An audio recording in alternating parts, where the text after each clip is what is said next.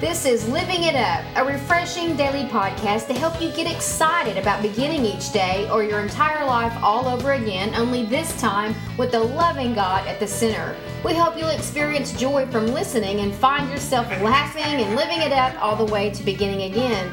For more teaching and encouragement from the Neils, visit their website at livingitup.org. Now, here's Scott and Teresa.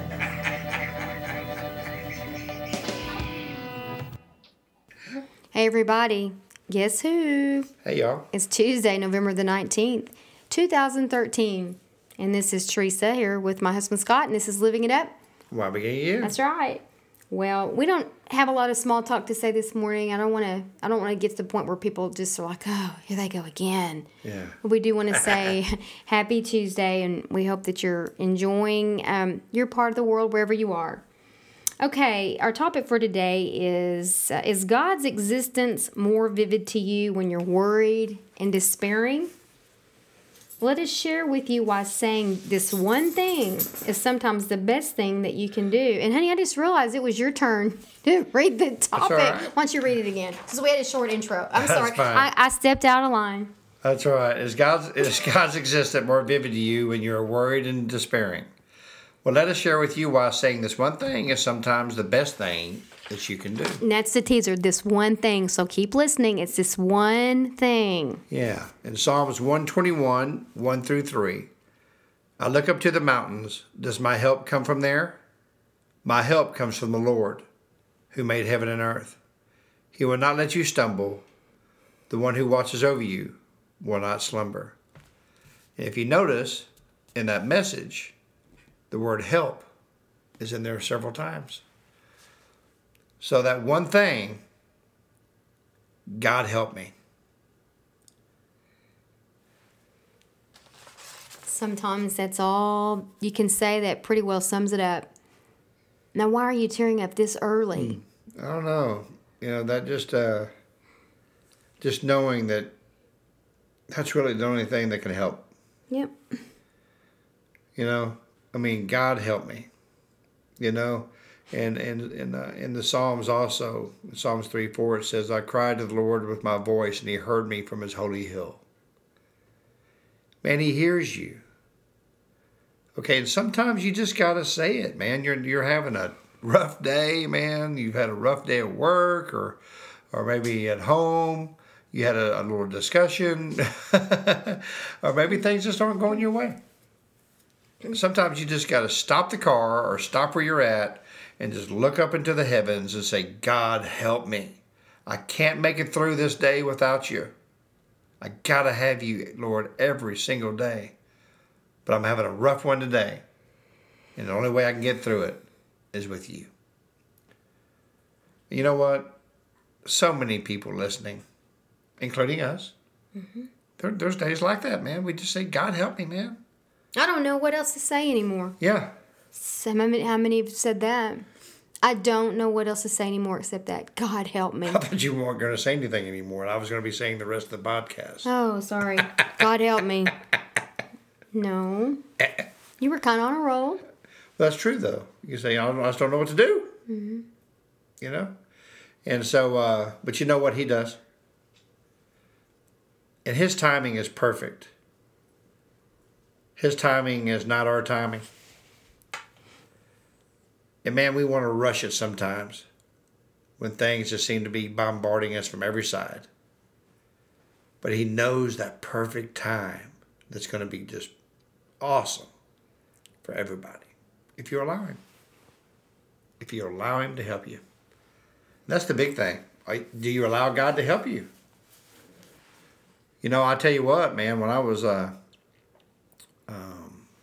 first saved, I mean, man, there's many times, you know, from my past, you know, I'd say, God, help me. Go forward. Please, God, help me. And he did. And he still does every single day.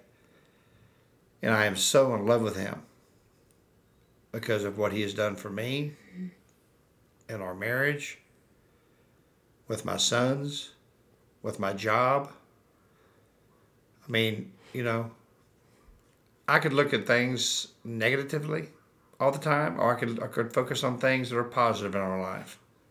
We have a lot of things positive in our life, and the most positive thing is Jesus. Mm-hmm. Well, like it says in the beginning, is God's existence more vivid to you when you're worried and despairing? And to make a little bit light note of this, I was sharing this story the other night. A few years back, the car that I was driving was a little green convertible Miata, and it was raining one day, and I was driving down the highway. And those of y'all that know what I'm talking about, you can be driving, and there can be a car in front of you that can hit what seems like a swimming pool and topple over their car on top of yours. Well, that's what happened to me. And the car in front of me it was like someone just dumped a pool right on top of this little car that I was in. And I mean, I could not see a thing. And is it hydroplane? Is that what you say when something turns? Well, when you hydroplane, yeah. When you hydroplane because of the water. Yeah. Well, I didn't do the 360. Well, yeah, you just turned around. And I ended up, yeah, because I can see, and ended up going the opposite direction. Ugh. And when I looked up in the rain, a funeral procession was coming towards me. Ugh. Now, do you think God's existence was vivid to me at that point? Yeah. I was definitely worried and in despair. And I was calm enough to grab the car. It was a stick shift too. Turn that car around, going back the right direction, and get on the service road so the funeral procession could go by me. Now, if that didn't make a believer out of me, which I already was, that just reaffirmed it, because not only did my life was spared, but I actually heard him say, "I am not finished with you yet." That's right. And that is the truth. And I was very worried and very despairing. I was like, God, help me. What am I going to do? And he gave me enough, wits about me to make the right decision. But I tell you, he's never seemed more real to me than he was at that moment. That's right. Especially when I was calm enough inside, as we've already discussed in another podcast. At that point, I had a lot of recovery. Right. So I was okay inside, because it was dramatic going on. Dramatic. Mm-hmm. That's a new word. Dramatic. That's right. Sounds very Southern. Yeah, it does. I was calm enough inside to hear, not only know what to do, but to hear him say what he said. Yeah, I know. So that spoke volumes to me. That made more of a believer out of me. Yeah. I remember one time I was in the hospital, and man, I was in horrible pain. And I remember the nurse, they'd come in there and they'd give me morphine or something to calm me down, But really, the only thing that calmed me down, man, I was screaming it in the room, man. I was saying, "God help me," God help me. Mhm. Mhm. He calmed me. He's the one that came in there. He was with me, and he calmed me. Yeah. That morphine or whatever they gave me or whatever, man, I wasn't doing it. Right. But his presence calmed me, simply because I cried out to him, "God help me." Mm-hmm. Just that simple. Yeah, and so we want you to cry out to him, when you need to. And just don't cry out to him when you're in desperate need or some things are going bad. Cry out to him when things are going great. God, thank you. Thank you for all your blessings. Thank you for who you are every single day. No matter what you're going through, you need to give thanks to God. And when you pray to him, your prayers should be glorifying his name. Because he'll answer anything we pray if it glorifies his name. Mm-hmm. Right. But one thing he always wants from his children is for you to say, "God, help me." Mm-hmm. And pain is a great motivator. It is. When you get to that point to where I can't take it anymore, I roll up the red flag and I say, "You know what, God, I'm done." Yeah. Let the chips fall where they may. You get to that point to where, you know what, I don't even care what happens, because I am in such emotional agony. Yeah. So be it. Yeah. And the chips fall where they may, and then all of a sudden everything starts being real clear. That's right.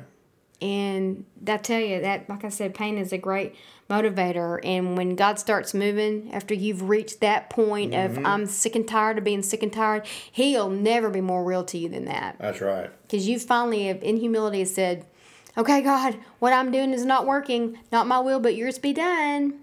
I'm on the potter's wheel now. Go on and have your way." That's right. And honey, you know what? There's people out there that maybe don't know to say, God help me. Because they don't know him. They don't have a relationship with him. Or maybe there's some people that have had a relationship with God and walked away, honey. Or maybe they didn't know him before, and because That's they've been treated poorly by such sick people, Yeah.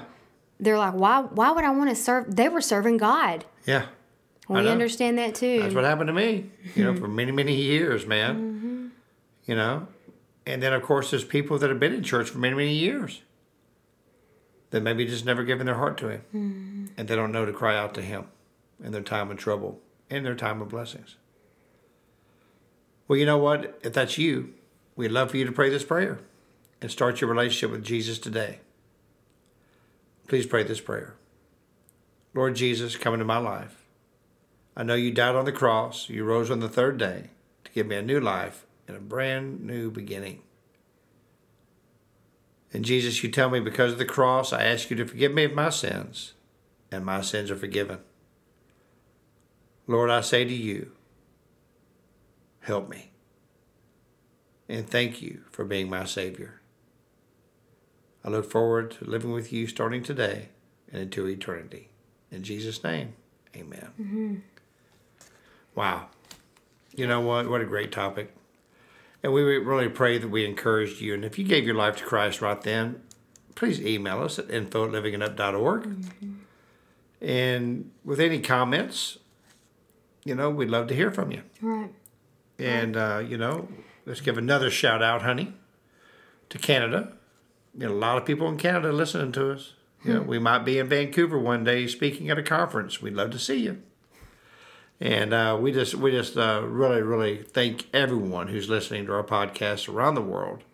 We pray that somehow you're being encouraged by God's word. That's right.